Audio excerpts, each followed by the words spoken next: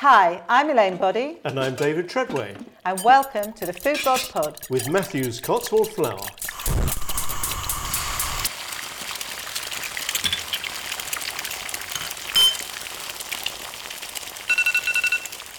In this episode, we are very excited because we have come down to the beautiful, beautiful Somerset to meet and talk to the brilliant people from White Lake Cheese. And this is a very, very beautiful part of the world, as you've said. I have to admit that my own home is not a million miles from here, just outside Bristol in what is known as North Somerset, but this is real Somerset. And this is beautiful. I drove down here yesterday, and for me, this is 3 hours south of where I live. And some of the countryside that I came through, I mean, it's just beautiful. It also has helped that the sun has come out in the last couple of days.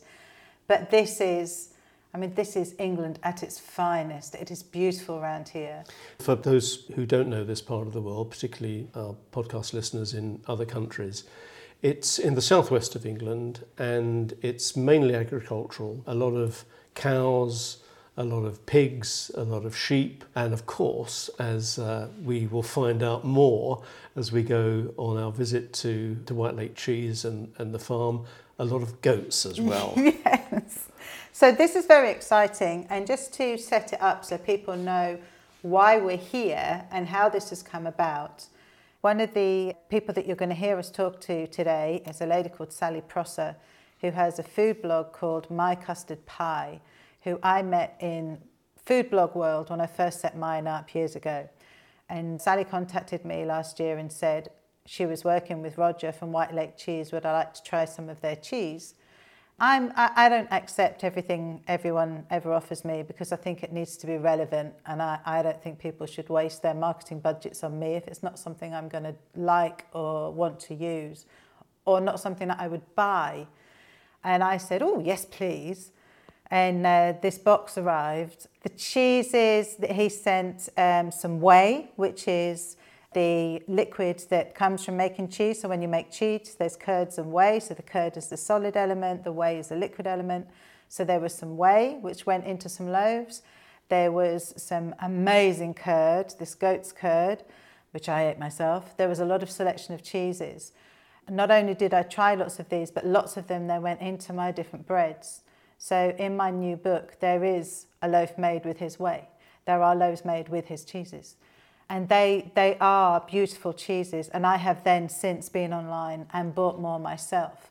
So when we started this podcast and we started to discuss this idea of doing a food-based podcast, as you may recall, he was one that was immediately on my list. Absolutely, yeah. And you and I, David, are... when we get together, what does our lunch tend to be? It tends to be... cheese and bread, yes. Sourdough, cheese and bread and beautiful chutneys. Yeah. And I knew that you would like coming here as well.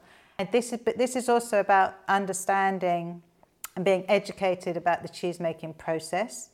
But this is also, much as they make a vast number of cheeses, they can make it in small batches. So there's quite a range of cheeses, a lot of goat's cheese from the goats their own goats. And there's also some sheep's cheese, some sheep milk that they buy in, and some cow's milk cheese. We're going to learn a lot more about all of that. But these are cheeses that are, like what we make, made with love. And the other thing, and I guess the other connection of making sourdough, is that there's an element, as you said, of alchemy. It's actually the bacteria. Yes. It's the process of how that cheese is created, just like... What excites me about sourdough is, leaving that starter after you've fed it for a few hours and watch the magic happen, and then watching it again when you add it to the flour and the water to create the dough. And there's a similarity there with making cheese. And I think as well, the time element. We know with making sourdough that the best way to make it is to have patience and to let it happen. And I think that's what we'll learn today with cheese making, is it's like all these things, the best things are created with time, and care. So I'm sure that this is going to be absolutely fascinating.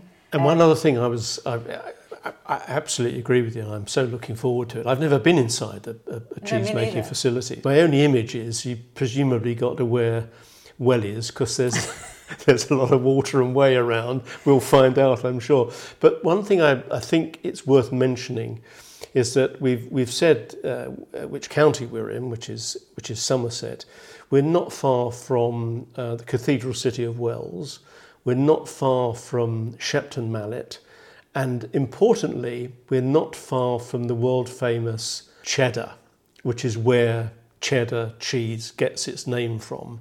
So we're in the right part of the world for cheese. But also, what I thought you were going to say is we're just down the road from Glastonbury. We are, yes. And Glastonbury Festival. The tour is just up the road, in fact. Yeah. That world famous location. I think it's going to be another occasion of hairnets. I'm going to end up with a lovely collection of images of me and blue hairnets on.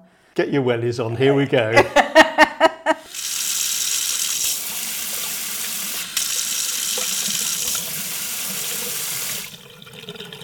But before we move into the cheese room, let's meet Roger Longman, the man behind White Lake Cheese, and hear his story of how he got into cheese making. This is my family farm. I'm the third generation of farmers here. My grandfather bought it in 1930. We used to milk cows, and my parents and grandparents made cheddar. As a child growing up, I would do some of the hard labour of cheddaring because all of it was done by hand.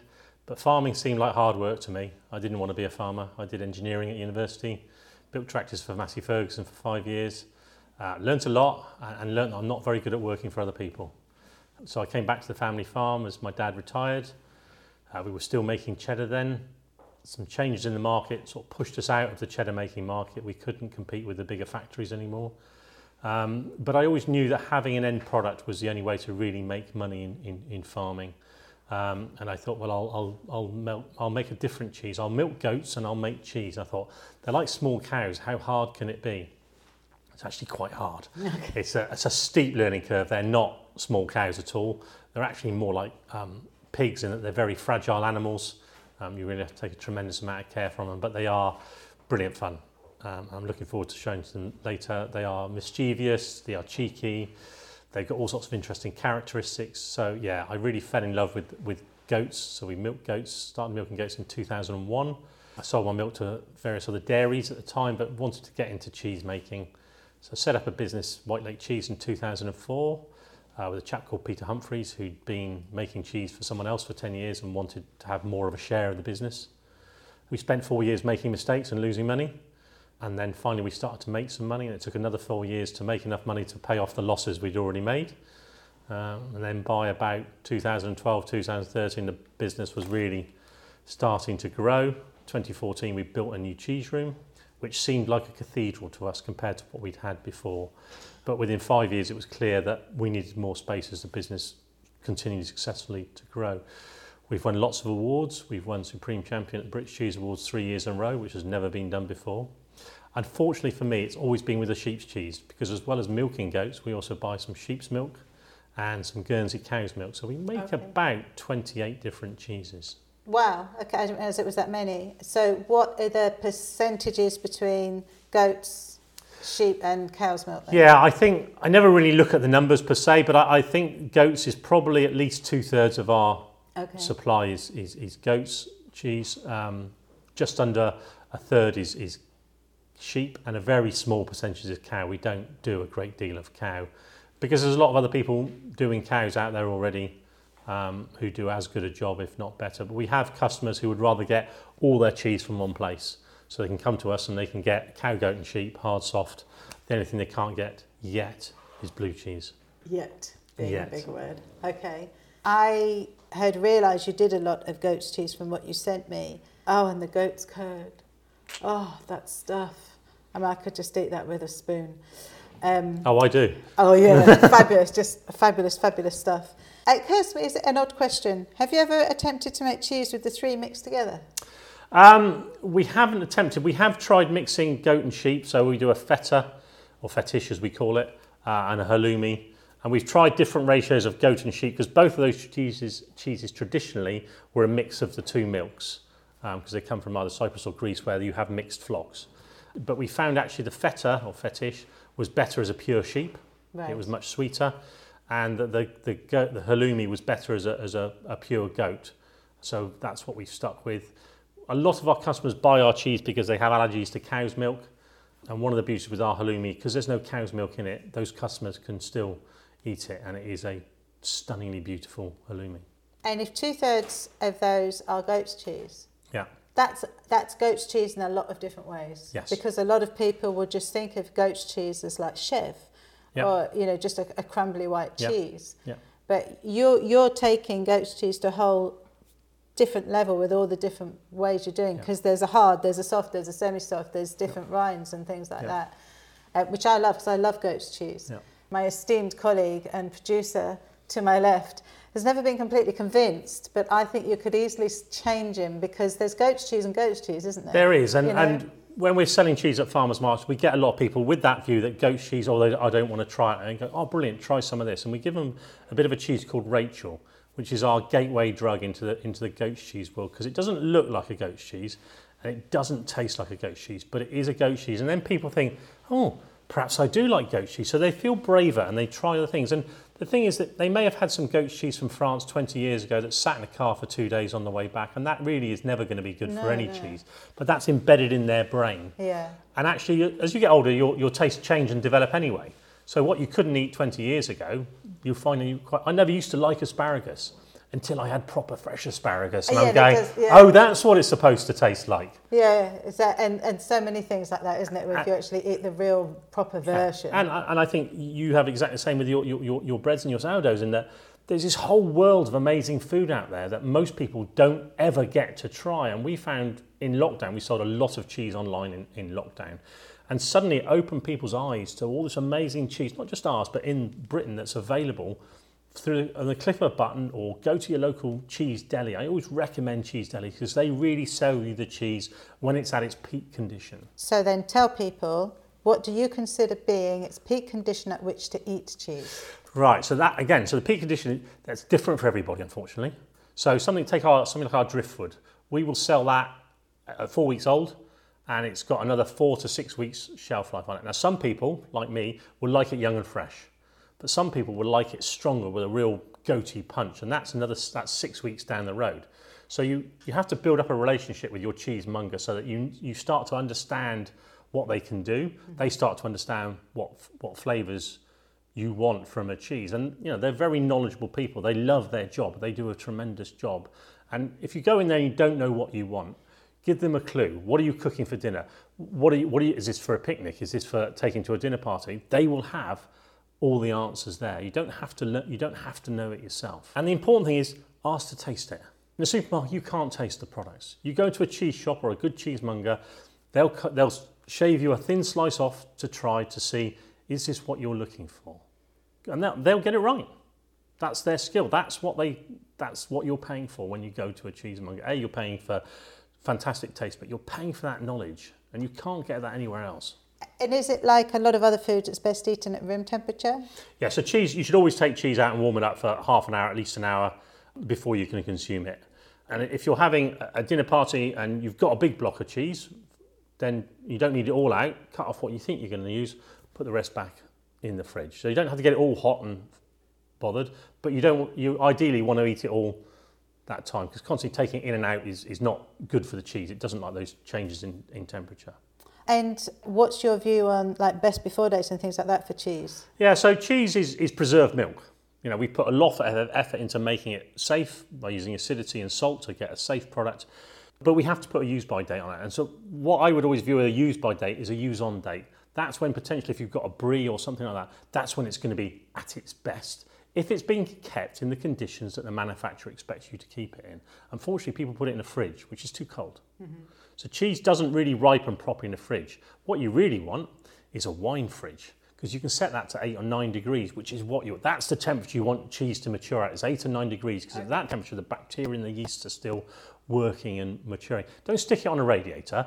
That's too hot. If you've got a cold larder or something like that, which unfortunately most of us don't have these days, but it's that temperature. You can speed the cheese maturing up. You can slow it down on temperature. Fridges are generally too cold and too dry.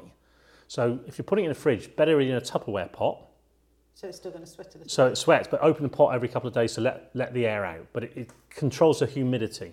So many of the things you're saying are so similar to sourdough. It's a very it's bacteria. It's bacteria. It's exactly the same technology.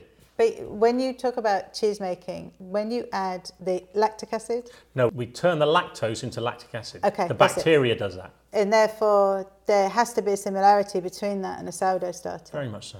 We always like to ask people what their tips are, which I think I've probably jumped on a few of yours where cheese is concerned. But do you have, what's your biggest tip to give people when it comes to enjoying their cheese? So my biggest tip to enjoying cheese, and to be honest, it's a tip for enjoying any food. There are no rules. So, when I was growing up, you were always told, oh, don't cut the nose off the brie and blah, blah. What's a load of rubbish? It's your cheese, do what you like with it. People think, oh, you shouldn't melt a good cheese. There's absolutely nothing wrong with melting a good cheese. That heat brings out flavours that you won't get just by eating it. I don't dodgy cheese. But it's things like that. So, and I did a cheese and wine tasting, and I've done that several times, and I was never very impressed with it. But this lady did this cheese and wine where you take a bite of the cheese, so you've got the cheese in your mouth, and then you have a sip of the wine, and you eat the cheese while your mouth is full of the wine. Oh my God, the flavour release is phenomenal. It's just, you get different flavours from the wine, you get all the flavours of the cheese. It's a completely different way of consuming it. I'm going, this is amazing. That's a big tip for me, because we're always asked, what cheese goes with, what wine goes with your cheese, or what cider goes with it. The trouble is, everyone's tastes are different. Yeah. And that to me is the beauty. Go and discover it for yourself. There's a whole world of food and wine and stuff out there. Go out and learn. Yes, listen to experts, but actually, ultimately, it's your choice. If it's what you like, it cannot be wrong. Yes, we're on the same page. Yeah. We are now going to go and see where the magic happens. I'm looking forward to showing you around. I'm sure you're going to be blown away by it.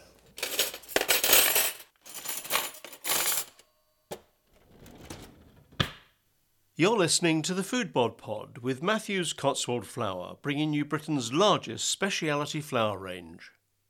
So, Roger, here we are in the cheese room. Yeah. I'm looking at a huge vat of what I'm assuming is milk. So, can you tell me what I'm looking at and what's happening? Yeah. Okay. So this is a cheese vat. This is a 2,000 litre cheese vat. At the moment, it's got milk in it.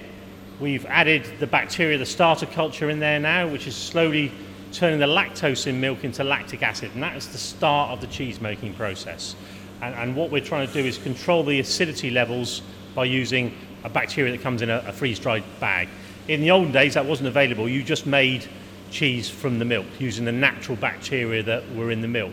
Okay. And people still do that. They can still do that with raw milk cheeses, and something like Parmesan is made with the whey from the day before. It's a more hit and miss process, and that's why most of us have switched to this controlled mix of bacteria. We don't pasteurize our milk, so we have a lot of natural bacteria there already, but in what we're trying to do is ensure that nothing that we don't want to grow grows, because this packet of bacteria that we put in dominates the lactic acid production. The other bacteria there will provide the flavours, but for the lactic acid bacteria production, which is what we want, where we're trying to preserve the milk as cheese, that's the safest way for us to do it. So what's going to happen from this point then? So as you can see now, this is a liquid. It's stirring it. It's just keeping it mixed for about an hour. And after an hour, we add the rennet. We use a vegetarian rennet rather than an animal rennet. You get a better flavour from an animal rennet, but we find most people who want cheese these days prefer a vegetarian rennet because some of their friends are vegetarian.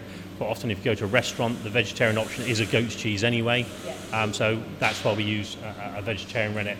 Can you just explain for me what rennet is? Yeah, absolutely. So with cheese making, there's three things you need. You need milk, bacteria, and rennet. And rennet is a coagulant, so it makes the liquid set into a jelly or a junket. Now, it comes naturally in the stomach of all mammals, in calves or baby lambs or kids, and it's how, when the mammal drinks the milk, it makes the milk coagulate in the stomach, so the stomach has time to digest it. That's its original purpose. There are natural vegetarian rennets, so the stamen from thistles is a natural vegetarian rennet. You can use fig leaf, so if you get a fig leaf and you make a little cone and put milk in it, it will set into a jelly, because figs have a natural rennet coagulant on them. After about an hour of stirring, we'll add the rennet, and then it takes about 40 minutes for that to set like a jelly. And then we cut it with these knives that are in here. So when it's setting, these knives aren't moving, they're stationary. It sets like a jelly. We then cut it a couple of times to start to split the curds and the whey. because Right. the curds is what becomes the cheese. Yeah. The whey is what goes elsewhere. That's the liquid. We like putting that in sourdough. Oh, for sourdough, whey is fantastic stuff. I When absolutely you sent agree. me some whey, I put it yeah. in bread actually, Yeah. and it's just No, lovely. and I would love to have a sourdough bakery here. I'd like to have lots of things here, but I don't have the space or the well, time. we can for have it. that conversation. Absolutely. But I can also see you've got a thermometer on here. So are you waiting for this to reach a certain temperature? No, so this is the right temperature now. That's the Okay. heat. The heating has been done. That's just there. Before we check the rennet, one of the things we do is measure the temperature and we record that, because that's an important part of the HACCP process of food safety, making sure the time and temperature is correct. Right. Okay. Those are sort of the few controls we do have, is measuring time and measuring temperature. Everything else is the bacteria doing its job. So Roger, what are we looking at now? Okay, so what we're doing now is they're about to pour little shy, which is a little sheep's brie that we make. Right. So the curd has already been set, cut, stirred a couple of times. So what you're seeing now on the top is the beautiful golden whey. Yes. All right, so that's it's a very rich whey. If we had time, we would make ricotta from that.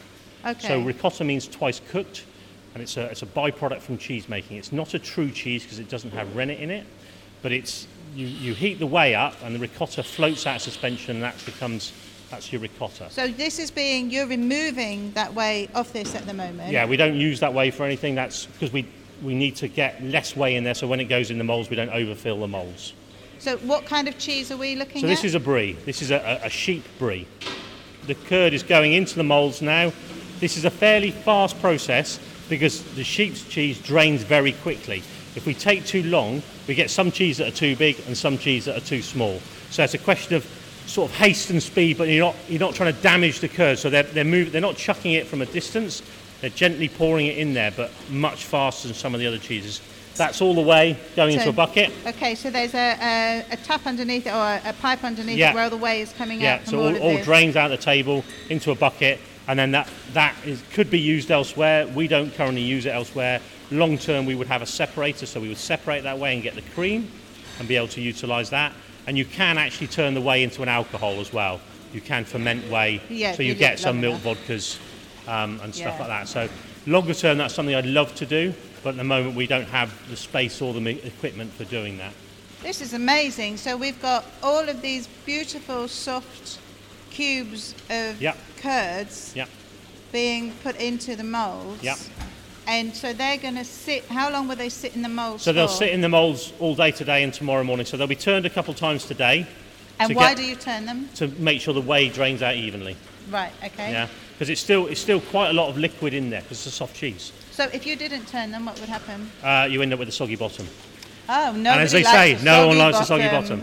Fair enough. And so as this is in the moulds today, tomorrow that will be brined, and then it will come out of the moulds tomorrow. And then it will sit on racks where it's turned 3 times a week for 2 weeks. Again, as it's growing a mould, and we'll see the mould growing on the cheese later. But the brining is very important to get the right level of salt, because cheese is preserved milk. And part of the preservation is the acidity of the lactic acid, but the other part is the salt. If you don't put the salt in, you don't get the preservation, you don't get the shelf life, and you also don't get the taste. Yeah. Some cheeses are saltier than others, so if you have feta from Greece, it's very salty. But that's because traditionally they didn't have any way of keeping their cheese cool, so they had to have it extra salted to keep it safe. We make a feta, or fetish we call it. Ours is nowhere near as salted because we have fridges and freezers these days. We don't need to have that level of salt. And there's a lot of government pressure to put less salt in cheese, but you have to have a certain amount. It's unsafe to have too little salt. So it does the job more than just flavour. Absolutely, and that's why cheeses and salamis and all these things, they exist because they are ways of preserving food. Because at this time, particularly this time of year when the sheep are lambing, there is tons of milk. In the winter, there's no milk. Yeah, so you need to grab it whilst it's there. And in the old days, you didn't milk cows in the winter. If you go to New Zealand, they don't milk the cows in the winter there because all their milk goes into milk powder and cheddar because they export most of theirs. Well, they know what they're doing here. They've done that so quickly. Yeah, and that's a two-person job. You can't do it on your own. Yeah. It's a bit of a choreography. Yeah, you don't want to get in each other's way, but you know. And when we have chefs come around, they say it's like a busy kitchen because everyone's got their role. They all know what they're doing. There's very little discussion about what's going on. Wayne here is the apprentice today. So he's learning how to do this, and he's doing a pretty good job, I think. All our cheesemakers, they don't come as trained cheesemakers. So you train them? They have to be, because there are no trained cheesemakers floating around. Are you a dying breed? No, we're a growing breed. There are a lot more cheesemakers now than there used to be. But you need to train them? We need to train them. You know, we don't tend to let our cheesemakers go once they're here. We did get one escape the other day, but, you know, he's gone to another cheesemaker, so that's fine. He's not left the industry, which is really important for us. Okay, so first of all, we've seen a bit of the hard cheese making. We've seen the milk stirring, which is going to become pecorino later on. We've also seen the little scie being poured, which is a soft brie. And here we have our third style of cheese, which is what we call a lactic cheese. So this was milked yesterday. Right. All right. So the key difference between this and the other cheese is a lot less rennet. Right. So the setting is done by acidity rather than the rennet. So this acidifies for a lot longer, and that's why it's called a lactic cheese at the end of the day. So this is a new cheese here called Hamstone. This is a lactic cow's cheese. And in front of us here you can see Driftwood, which is a lactic goat's cheese. Oh, I tried that. Yes. So this one was made yesterday but poured today. So it's a 2-day process to make a lactic cheese, whereas the bries and the hard is a 1-day process. Oh, it smells amazing. It is, and it's very rich and creamy because our goat's milk is a very high-fat goat's milk because of the breed of goats we use, which is what gives our cheese such a creamy flavour compared to a lot of other cheeses which tend to be much drier. We didn't want to make the same as everybody else. You know, we've learnt our techniques from the French and the Italians because we've lost our history of soft cheese making in this country. Because in the wars, the government said you could only make hard cheese, primarily cheddar, but also Cheshire and Lancashire, those sort of hard, crumbly cheeses. So we lost our skills and our history of making soft cheese. So over the last 20 or 30 years, businesses like myself have relearnt those techniques from abroad, brought them back here, put our own twist on it. Yeah. And created our unique cheeses. You know, and we do a farmers market in London, and the French go nuts for this because they think it's French cheese, and they cannot believe that our cheese is as good as what they're used to have. That's always really satisfying when you get a French person go, this is fantastic, or c'est magnifique, as they say. Yeah, so really proud about that. Can I just ask you why the one we're looking at, is this so yellow because it's in a yellow tub, or is this? Cows. Okay, so that's the main difference in colour. Yeah. Okay. So one of the questions is, how do you know what an animal, what cheese the milk comes from? So cows should always be yellow. The curd inside should always be yellow. Goats should always be white, and sheep will be an off-white. Our cow's milk is particularly yellow because it's very rich Guernsey cow's milk, so it's super creamy. It's like 6% fat in the milk, so it's really rich and creamy, and it is gorgeous stuff to work with. You can really feel the fat on your fingers, and it's lovely, and you get a rich, creamy flavour. So that's like when you see the Guernsey cow's milk in the supermarket, and you can see it's got that golden colour. That's basically what we're looking at. In the old days, you got your bottle of milk, and the cream would float to the top. That's what I was thinking of. You don't get that anymore, and the reason for that is all milk is what they call homogenised now, where it's smashed through a very small hole, or supermarket milk is smashed through a very small hole to stop that cream separation, to improve the shelf life. It does not improve the flavour at all. In fact, it degrades the flavour. You can, if you go to farms and get raw milk, you'll get the proper stuff that's untouched, unfiltered, unhomogenised, and it tastes so much better. So I always, if you've got access, and a lot of organic milk is unhomogenised as well. We sell a little bit of goat's milk to a small local dairy that do cow's milk and goat's milk bottled, Bruton Dairy. And again, all theirs is unhomogenised because they're selling to a local people. It's not having to travel thousands of miles to get to the market. So shelf life is less of an issue. I always have a memory of when we were children staying on a farm in France and having fresh milk straight from the cow. And it's one of those things that just stays in your memory. Yeah, absolutely. And I've always grown up on the farm here. I've always had cows when I was younger, so I always drank lots and lots of unpasteurised cow's milk. Yeah. The other thing we find, a lot of people switch to goat's milk because they have allergy problems with cow's milk. And it's not necessarily a lactose intolerant. There's A1 protein intolerance. There's lots of different things. We get people who've got children who've got terrible eczema. Switch to goat's milk, the problem goes away. But no one's ever done any research on what the reason for that is. But it's one of the things, you try it, if it works for you, fantastic. If it doesn't, sorry, that's not you've got a different problem. Yeah. And it is a trial and error, and it's I was talking to a friend the other day, and she's had a gluten intolerance for a long time, and they now think she might be celiac, so she's having to eat lots of gluten so they can then test her to this, and it's horrendous. Yeah, so you need to but that's the only way to do it. Yeah. Okay, Roger, where are we now? Okay, so we're now in the brining room, and this is our tanks of brine. So we have two different types of brine here. We have the white tanks, which have the brine for the hard cheeses like Rachel, Rustler, Pecorino. And that brine is 13 or 14 years old now. So that liquid in that pot Yeah. is 13 or 14 years old? Yeah. You haven't changed it? We add salt to it, Yeah. we filter it, and we test it. We don't add water to it. It remains the whole time? It remains the whole time. And it's not quite our secret sauce, but that's the source of the yeasts that grow on our cheese. Wow. And just tell me again to understand. So the purpose of brining your cheese is you're adding flavour. You're adding salt. You're adding salt, And you're which adding- assists with flavour, but also preservation. Yes. Yeah, so all cheese needs salt. You can sprinkle salt on the top, but with harder cheeses, you tend to brine it because it takes longer for the salt to work its way into the middle, especially bigger cheeses. And behind you there, you can see our Rachel Reserva, which are 12 kilo cheeses, and they'll sit in there for 5 days. So the purpose of doing it with a liquid form like this with brine then is so that it can work its way into the cheese more easily than just putting salt over the top. Different cheeses have different times and different rules. So something like a Stilton, you rub salt on the outside. Okay. So it doesn't mean you have to do it as brining, but we find for our cheese, brining works the best. So we're on the other side here then we've got more big vats of murky looking water. Yeah. that We don't call it more murky, we call it a biofilm. Okay, and so on this side we've got great big huge rounds of cheese. Yeah. So how long is that going to need to be brined? That's going to sit in there for 5 days. It gets turned every day just briefly so that the salt works through evenly on all sides, and then it comes out and goes into the maturing room. And so the little ones, these much smaller rounds, how long do they need to So sit in these it? get about 50 minutes in the brine because they're a soft cheese, so the salt can work its way to the middle much quicker because there's still liquid for the salt to move along via osmosis. You can just dry salt soft cheeses. The problem we found is, as we increased our staff level, different people shape the salt harder or softer. Yes. So you've got variations in the salt level. We find with brining, we get a lovely consistent brining throughout. And consistency is a key word for us. We want to be consistent. We want the cheese to taste the same.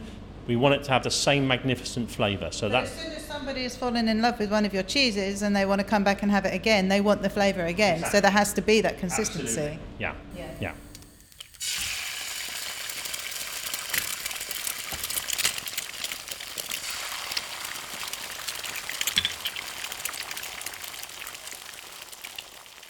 You're listening to the Foodbod Pod with Matthew's Cotswold Flour, bringing you 200 years of farming and milling excellence.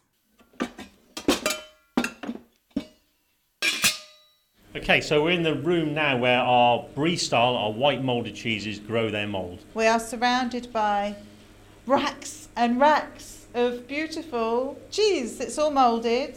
We've just seen the sauces come out of the brine, and then the cheese comes into this room here where we control the temperature and humidity because we're trying to get a white penicillin mould to grow on the outside of the cheese. We've already put that mould in the milk when we were making the cheese. It's now providing the right conditions for that mould to dominate. We don't want other moulds that are blowing around in the air to grow on the cheese, so we want that white mould to grow quickly and with a nice thin covering to protect the curd on the inside. So cheese making, you make the cheese and then you protect the cheese. So with these sorts of cheeses, we're protecting the cheese with a penicillin mould. With the driftwoods and tors, we're protecting it with a geotrichum mould. And with our hard cheeses like Rachel, we're protecting it with a yeast. So in this instance, this is when mould is a good thing. Very much so. Yeah, mould is definitely a good thing in it. It's doing its job. The right sort of mould is doing a great job. We don't want black moulds growing in here. Right. And that's, if you don't have the right conditions or the right acidity or the right humidity, those black moulds that are blowing around will grow. You are encouraging the right mould to grow on the cheese. Yeah, I mean, cheese is a living thing. Its bacterial processes are ongoing throughout its entire life. In here, you're controlling the growth of the mould to a certain point. Yeah. But if you left it, the mould would just continue, therefore, to grow. Yeah, if we didn't wrap the cheese, you end up with a very thick layer of mould, and then when you're eating it, you just got a very thick rind, which is a bit rubbery and doesn't taste very nice. So for us, it's important to get a growth of mould, but not too much. So mould becomes rind. Is that what we would be? Me, as a non-cheese person, would be saying it's the rind. Yeah. Okay. Yeah. All right. And horrendously, some people do cut the rind off soft cheeses, and it's just like you've lost so much of the flavour. Okay. And so much of the goodness, because mould is good for you. And so, which is a learning point then for people. Don't cut it off. Make sure that you use it and just eat the whole thing. Yeah, very much so.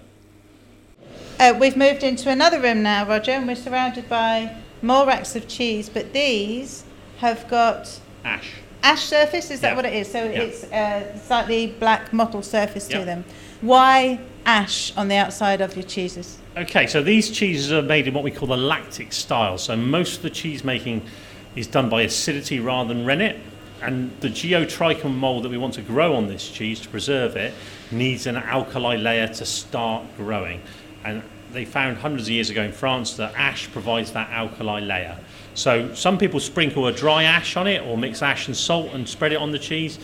We don't do that because we find it's a bit hit and miss. It's not pleasant to work with because it gets in your eyes and in your nose, and quite often you can get too much ash on it. So what we do is a technique, again, I saw in France, where you mix the ash with water and you dip the cheese in the liquid ash, so you get a very fine covering of ash, because you're not looking to get a flavour from the ash. You're just looking for it to provide the right conditions for the mould that we want to grow. So again, this is because you want it to grow an outer layer that's going to preserve the cheese. Absolutely. And when you say ash, do you use a particular kind of ash? It's a vegetable ash we get from France.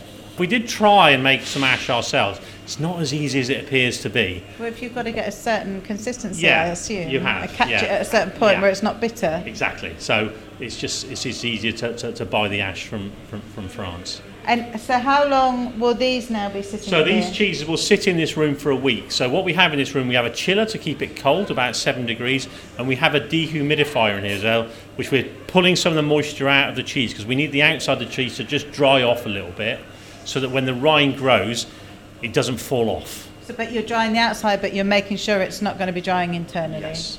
Yeah. Okay. It's we don't do it very scientifically. We poke the cheese and go, that's dry enough now. Sounds good to me. More cheese, more fabulous cheese. More cheese. So what state is this at? So this is the lactic cheese for its second and third week. So we just saw this cheese. We saw the cheese a week younger, where we've just ashed it and we're drying the cheese. It's now dry enough. It comes in this room where it's slightly warmer. We're not drying the cheese anymore. We've got a good airflow. And this is warm enough now for the mould, the geotrichum mould that we want to grow on the outside of the cheese. So how long will they stay in here? So they'll be in here for 2 more weeks now.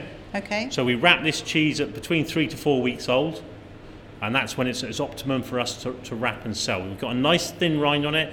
It will continue to ripen for another 4, 5, 6 weeks, and it depends at what stage or what strength you want to eat the cheese at. So the cheese will change its flavour over time. So when it comes to eating this, don't cut the rind off, just cut straight through it and eat the whole absolutely. thing. And some of these rinds here, like the Parve, it gets a beautiful wrinkly grey rind with a bit of blue mould on it and things like that. And some people are quite scared of Parve because it looks a bit strong. It's amazing. But you bite into it and it's just this beautiful, sweet, moussey flavour. If you take it to dinner party, there's never any left. I guarantee it will all get eaten. We've moved through to another room now, a bigger room with even more cheese. Big room full of cheese. And these are bigger wheels of cheese, and there's a seriously strong smell. So what am I smelling? Okay, so you're smelling ammonia. So this is where we have all our washed rind cheeses, such as Rachel, Pecorino, Rustler, Catherine. And what we're doing in here is we're growing a yeast on the outside of the cheese. And as the cheese matures, it gives off ammonia. So that there's always ammonia in this room. We have a pipe which extracts the ammonia, otherwise you would probably keel over from the smell of it. But it's a very important part of the aging process for that ammonia to be given off as the cheese matures and develops the flavours. What we don't want the cheese to taste of ammonia when you eat it, but it's a byproduct, which is quite often when you open a cheese, particularly a hard cheese, you need to let it air and breathe a little bit before you eat it, just to make sure any ammonia that's there is dissipated, particularly cheese that's vac packed. Because that will trap everything in there. Vac packing is not ideal, but if it stops food waste, then it works. So this is very much like when our sourdough starters over ferment and they get that smell of ammonia. It's often, people say, why does it smell like nail varnish? So it's a similar kind of thing. So in this instance, that's because that's what's creating the rind on these cheeses, as opposed to what we've seen previously. Okay. Another room, bigger cheeses. Tell me what I'm looking at. So this is Rachel Reserva. So this is our oldest cheese. So this is a beautiful hard goat's cheese that we mature for 12 months. So it's very similar to Rachel when it's made, but because we age it for 12 months rather than 3 months, you get this fantastic range of beautiful fruity ester flavours when you cut into it. It's much harder than Rachel, slightly crumbly, it's very good for grating, and the rind on it is not nice to eat, but it's fantastic for cooking. So if you're thickening soups or stuff like that, it's got so much flavour, so don't throw it away, use it for cooking, or if you really have to, give it to your dog as a treat, because it's really good dog treats. But actually it's better to eat it, put it in food, it's fantastic stuff. Is that why these wheels are so much bigger, because they're going to be in here for longer? Absolutely, so if you make a small cheese, you can only age it for a certain while before it dries out too much. Okay. For a long maturing cheese such as this, or a big cheddar or a parmesan, it has to be a big cheese to start with, so that as it ages it will lose a bit of moisture, but if the surface area to volume is too great in a small cheese, you end up with a brick that has no taste, because you need that moisture for the taste. You don't want to lose all the moisture. So what am I looking at now? So this is Solstice. So we saw earlier, Solstice being brined and demolded. Oh yes, I recognise. And it then comes into this room here where we're trying to grow a yeast on the outside. So we have these, because this room is quite a big room and we have a small volume of cheese in here, it's quite hard to control the humidity. So what we do with each stack of cheese, they have different controls on it. So this particular stack has a lovely bedsheet style covering, which traps some of the moisture but allows some of the moisture to exchange through the sheet, and we find that works quite well. So for the first couple of weeks it will be in this sort of environment where we're trying to grow the yeast but slowly. We don't want to go too fast because then it gets too thick. This is coming back to growing a rind on it again. Yes, it's all about growing a rind. So we're washing this in a mix of cider brandy and water. We actually use Glastonbury spring water. We used to use brine. And cider? Cider brandy. Is that what gives it the slightly golden colour? No, so the golden colour is the yeast. Okay. The cider provides sugar for the yeast to grow. Right. So if you use just neat cider, you'll get a very thick rind because it's too much sugar. It's about trying to get that balance right. You want it to grow a little. It's a bit like your sourdough. You're constantly feeding it. Yeah. You're not getting all the sugar on there in one go. You're giving it a little bit each, couple times a week, to just control the rind growth. So did you call it Solstice because it looks like sunshine? Pretty much, yeah. And also, Glastonbury Festival is literally just down the road from us here. I go every year. I'm a big fan, and I wanted something that would celebrate that. And it is, because I've had some, and when you cut into it, the colour and everything, it is a real sunshine kind of cheese. Yeah. And then we have a new cheese here, which you don't know about. So this is called Equinox. Ooh. So this is a washed rind goat's cheese. Ooh. So this is the partner to Solstice. So this is a proper punchy goat's cheese. It will have a punch of goat to it, because most of our cheese is fairly clean and mild, but more and more people are getting bolder about what cheese they want to eat. So we wanted something that would give them that boldness, and the rind has a very meaty flavour, so it's very good for vegetarians who are actually missing the flavour of meat, so they can eat that and not feel guilty about eating meat. Oh, fascinating. This is the last room of cheese you'll see today, unfortunately. So this is our pecorino room. We only make pecorino for 8 months of the year because the milk is only available for that time, but customers want to buy the cheese all year round. So last year we finally were able to build up a big enough stockpile of it to have enough to sell throughout the year. And once we've matured it, we keep it in this cold room where it doesn't overage. Okay, so this is a much colder room. So we're not turning and washing this so much now. It's fully matured, it's ready to go. It's just about maintaining it at that point. Wow, it smells amazing. It does, and I love the colours and the different rinds. Each batch has a slightly different colour, depending on what was growing in the air at the time it was made, basically. I'm a bit overwhelmed with cheese. We can go and eat some now.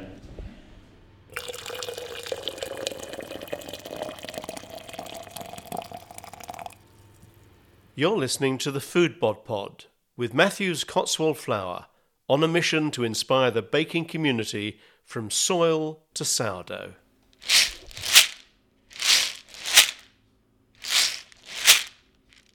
So, Sally has made us these amazing cheese boards, and we're now all wanting to stuff our faces. So, Roger, tell me what cheese you think I should try first and talk me through it. Okay, so we've got a selection of our cheeses here, and I think two that would be a good contrast for you would be Solstice, which is our washed rind Guernsey cow's cheese. It's washed in Somerset cider brandy. And we have a new cheese here called Equinox, which is a washed rind goat's cheese, and that's washed in a local beer called Equinox. And we love the names. And one of the questions you were asking earlier, is there a difference between the cow's, goat's and sheep's milks? Yes, there absolutely is. And having those two cheeses that are the same style, but you will get the different tastes and textures from them. So I'm just going to grab a solstice a minute and take a chunk out of it. So these are both fairly young. They will ripen in time, but even at this stage, they're still pretty creamy. It is. It's a little bit that's gooey. the solstice there. Do you want a bit, Sammy? Oh yeah, it's one of my favourites, and it's so this is it's a gooey beautiful and ripe. creamy yellow colour. And it's a bit gooey. I'm going to taste it with a plain cracker. If only you could smell that. So that's the Equinox. That's a proper smelly. Do you know it's lovely because it's not too. There's an edge to it, but it's not too strong. Yeah, so you can see again the Equinox is nice and creamy, ripening from the outside, not bursting out of its rind, but yeah, lovely and soft. But it is a much stronger cheese than the Solstice. So I've just tried the Solstice. So now I'm going to have a piece of the Equinox. So visually, the difference is that the Equinox is whiter and the Solstice is more of the sunshiny golden loaf. Absolutely, yeah. So let's try. Yeah. I just love the rinds on them because you've got so much flavour in that rind. That's that meaty punch to it. And too often people cut the rind off. They do, and they're missing the best parts. If you've got a Gouda, yeah, you have to cut the rind off because it's wax. But generally, most cheeses and good cheddars, you know, the rind is where the flavour is. And especially Parmesan rinds. You know, chefs in Italy, they use the Parmesans for cooking with. It's too hard to bite, but grating or cooking with it, you've got bucket loads of flavour there. And you can use that, can't you, Sally? You can probably tell me this one. You can use Parmesan in cooking like instead of salt, can't you? It gives that kind of flavour. Yes, you can absolutely do it. What I do is if I get to the end of a cheese and I've got the rinds, I put it in a little plastic bag in the freezer. So I've always got a whole load. Oh, you freeze them? I freeze the rinds. Okay, so that keeps them for longer. Absolutely. So if I'm making a minestrone or a ribollita, which is sort of like a minestrone, but it's got beans in it, you put one or two of those in and my goodness, it makes such a difference with the flavour. You get that, well, umami, savouriness. But if you've got it frozen, surely as well, you could grate it. You could, I guess. I just put it in. Obviously, you take it out when you serve it, but it goes all so it stays as a lump there. It doesn't. Oh yeah. Oh yeah. right, okay. It just infuses. Oh my goodness, it's so good. Because often, you know, you've got the tomatoes, the tins of tomatoes, and it just adds this savouriness. It's like a secret ingredient that people don't know are in there. This is so good. Are you enjoying what you're enjoying? Sausage My bread or your bread, cheese? Both. The combination of the two together is just stunning. So Roger is currently eating a slice of my hot cross bun loaf. And we're all tucking into the goat's curd as well because I love it. It's my most favourite thing of yours. What's this cheese that I just tried a piece of? Okay, so that's Rachel Reserva. So that's a 12. That's the 12-month-old hard, big, 12-kilo Gouda size cheese that we mature for 12 months, and it's a really good cheese just eating on its own because it's got so much flavour. It's got these amazing fruity esters that come off it because it's matured for so long, and you can't speed that up. No, it's like a good wine. It takes time to develop those flavours. Lots of scientists are constantly trying to fake tastes and what have you, and you can't. And you know, we often get asked, "Well, why don't you do a truffle cheese?" And the problem with that is, most of the truffles out there aren't truffles at all. They're truffle flavours. So it's not what we're about. We're about those ancient flavours that have been around for thousands of years, bringing them out into our products. Do you know what? Because we're going to keep eating, I think we should let David join in. So rather than us all just keep going, let me tell you, we're going to tuck in even more now. Okay. I'm going to cut this ham sandwich so you can have a taste of this because not many people have tried. This is our. Can you come and have some food? We are now in a huge barn surrounded by many, many goats. We are. So this is where all of your goat's milk comes from. These are my girls. These are the ones that do the real hard work producing the milk, which we're very grateful for. So how many goats have you got here? So we milk about 700 goats. We have about another 400 young stock because we're always improving the quality of our goat herd through using artificial insemination to get fresh genetics. So we don't buy any animals from other farmers because of disease risks. So we're fully self-contained. We buy AI straws from France to get fresh genetics, and which is why our goats are slowly turning into this lovely brown and black striped goat called the French Alpine, which produces a milk that is much better for cheese making. And we are the only people in this country using these animals on this scale.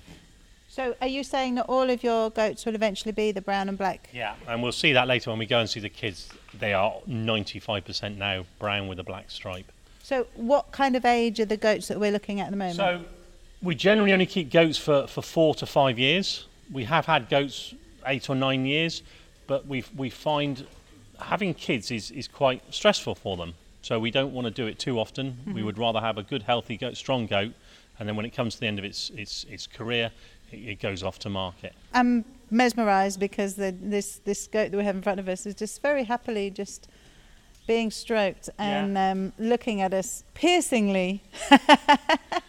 But I don't think she's commenting on the colour of your fleece, but she is a fashion victim. Look at that. So they've all got these ear tags. Yeah. You see, don't like their ears being touched. No. Absolutely hate their ears. So the big orange tag, so we can read it, the letters are big enough. Yellow tag is electronic tag because that's the law, and then a blue tag in case we lose one of the other tags, we know what number her actual number is. I'm really surprised at how big they are. To me, goats, in my mind, goats would be smaller. A lot of the videos you see on YouTube and what have you are pygmy goats generally, I see. because they tend to be naughty and frolic, but they don't actually people don't generally milk pygmy goats because they're small, they've got no milk on them. So commercial milking goat herds will be goats of this size. The white goats here are a Sarnan breed. They tend to be very big. They can get very big like Holstein cows, but they produce a very thin milk, if that makes sense, not with the fat and protein content we want. So all our goats are crossbred. We don't do pedigree breeding. We're very much believers in mixing breeds to get a more robust goat. And now we've very much gone down the French Alpine route because that's giving us a good, solid, strong goat that will produce milk, will kid easily, because that's a big issue. We don't really help the goats kid. When we had cows, quite often you're helping calves be born. Same with sheep. If you ever watch any programs about lambing sheep, there's always having to help the sheep. Because our goats are milk producing goats, they're not muscly animals, so they kid very easily. The kids are quite lithe and they pop out quite easily. So it's not something that's stressful. So it's not stressful for them at all. They generally have twins, sometimes triplets, very occasionally quads. We don't like quads because you end up then with 4 small kids that really struggle to survive. They require a lot of effort to keep them alive. Look at them, I mean, so big they're like small ponies. Yeah, so you can. There are things called harness goats. So there are people who will have particularly Toggenburg's goats, which are brown goats, and they'll have them as castrated billies, and they will grow almost shoulder height, and they'll harness them to a small carriage. And I was watching a video of yours this morning, and you said that you need to keep them inside. You can't let them out. Yes, a lot of people think goats. I never see goats. Well, that's because they're generally kept inside, not just in this country, but in France and elsewhere. Because our biggest risk here to our goats is TB, tuberculosis. Right. If goats get TB, they all get it very quickly because they are so social.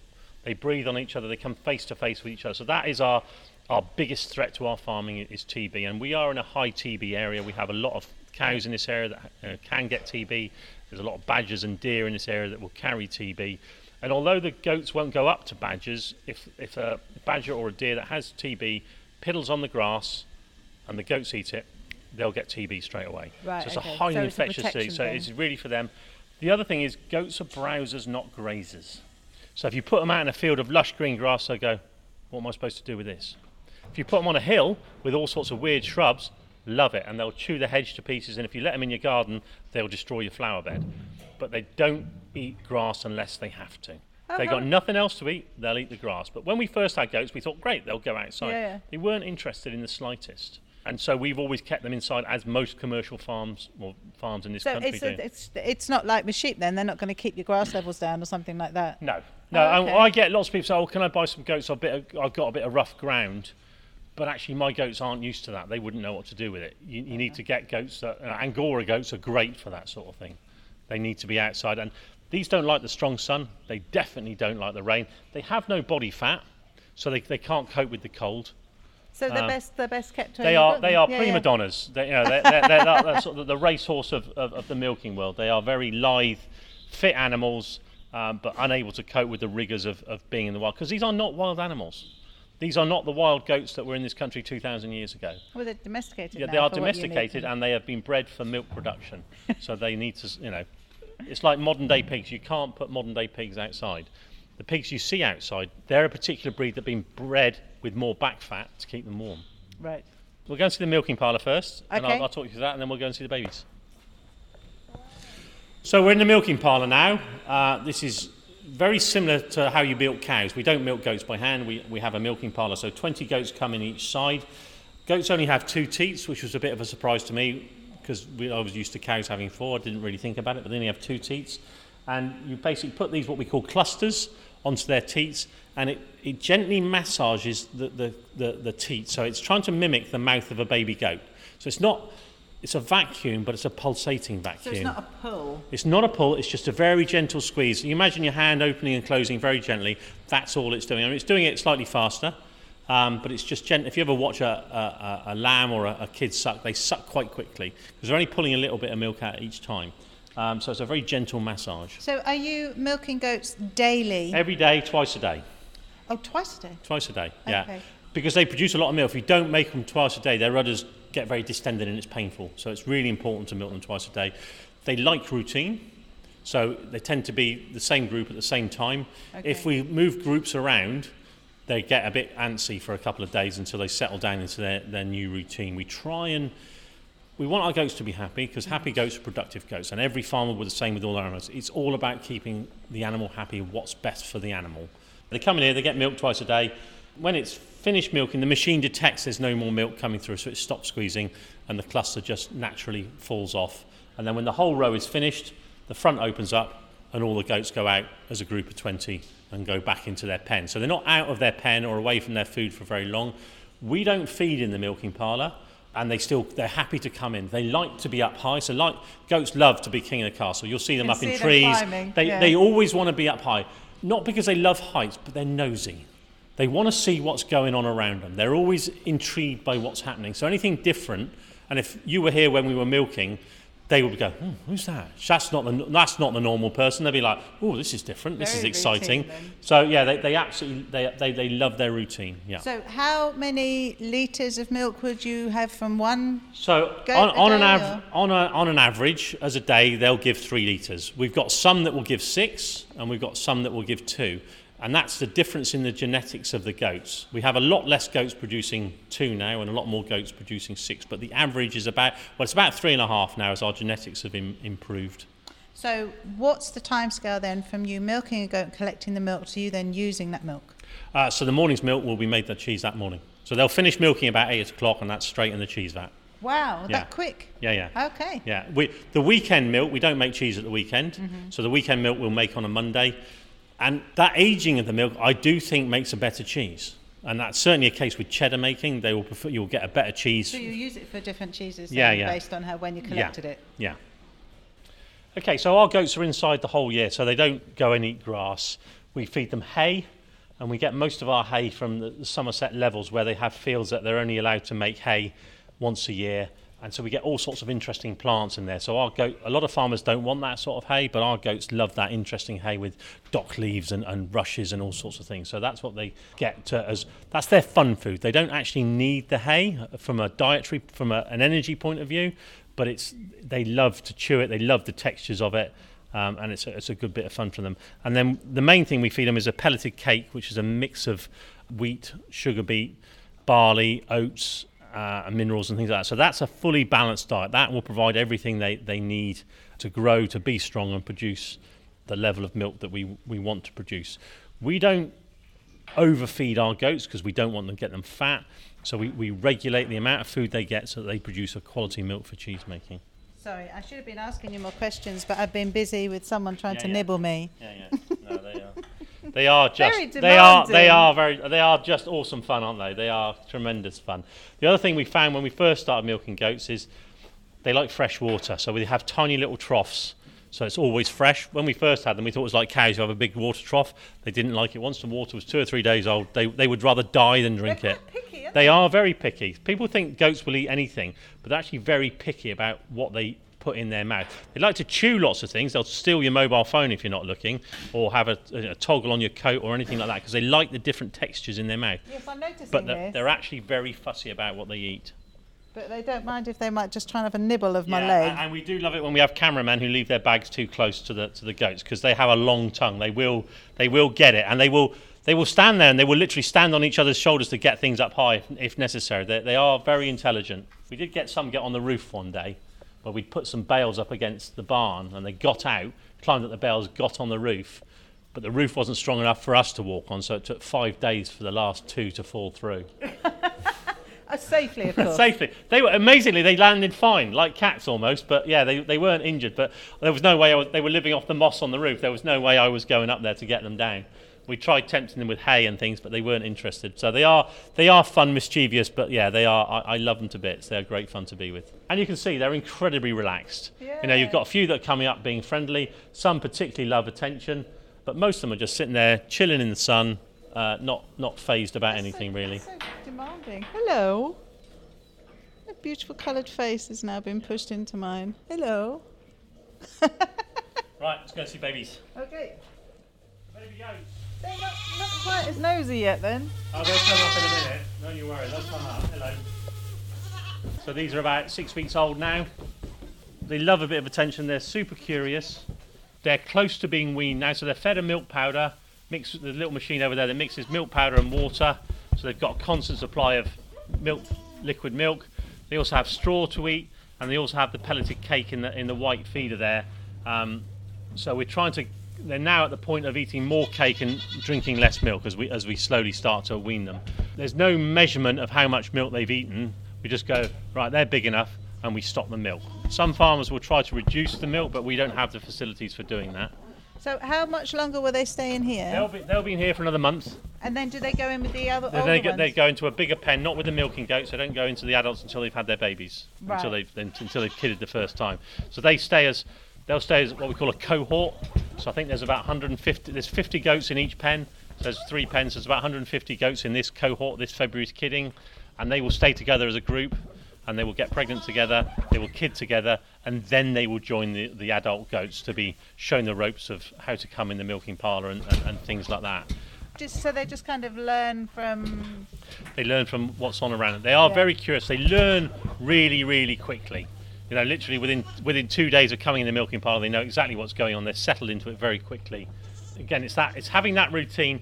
I'm not sure if the adult goats have a chat with them and explain what's going to happen. I don't speak goat, so I don't really know. But they learn very quickly.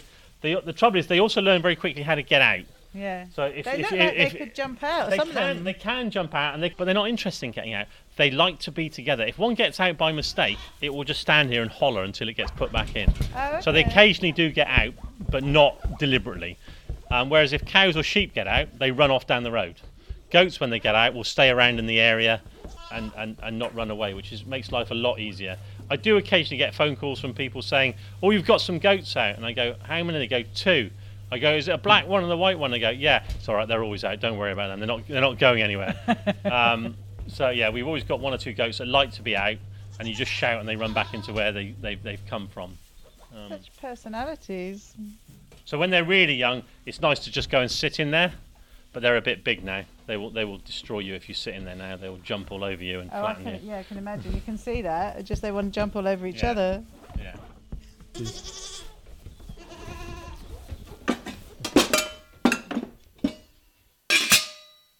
Well, what a fantastic day it's been here at White Lake Cheese, Elaine. I've thoroughly enjoyed watching how the cheese is made, Roger's amazing enthusiasm for what he does and his passion for cheese, and also his passion for his beautiful goats. Yeah. That really is lovely.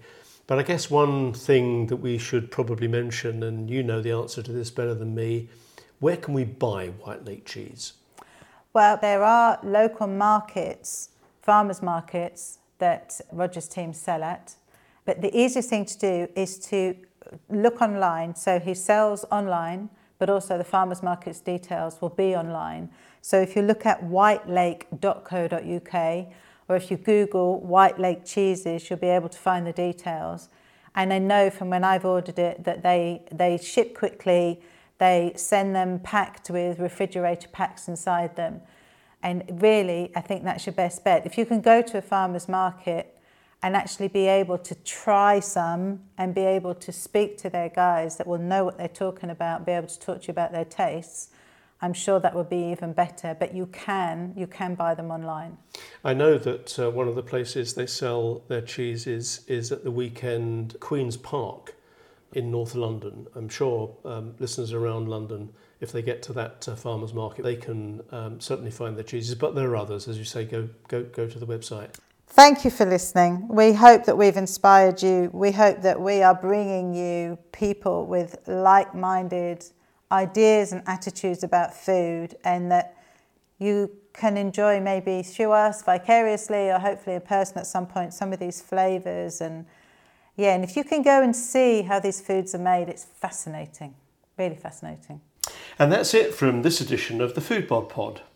Join us next time, where we will be talking to some members from my Sourdough with Foodbod Facebook group, and we will be learning how to braid challah dough, as well as talking about lots of food choices and cultures and how they all integrate together, as well as hearing some brilliant new top tips. And I'm really looking forward to that. In the meantime, thanks for listening to this edition. I'm David Treadway. And I'm Elaine Boddy. And this has been the Foodbod Pod with Matthew's Cotswold Flour.